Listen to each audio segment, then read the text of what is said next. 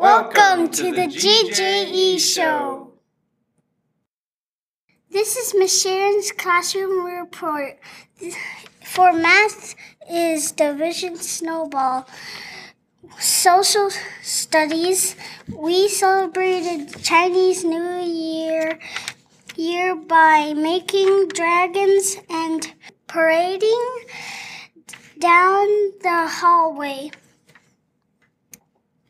We celebrated Mardi Gras by making masks and walking down the hallway, playing New Orleans jazz music.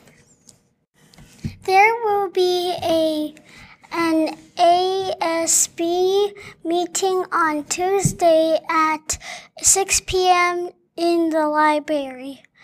The state archery meet will be at the gym on Wednesday from 3:30 to 7:30. Come watch our archers compete. The science fair will be on Friday. Students from Mr. Dury's, Miss Erickson-Grant's, and Miss Trowbridge's classes will be presenting their projects at the Cultural Center. Mrs. Ernst's class will also be submitting projects. The science fair will be open for viewing on Friday from 5 to 6 p.m. at the Cultural Center.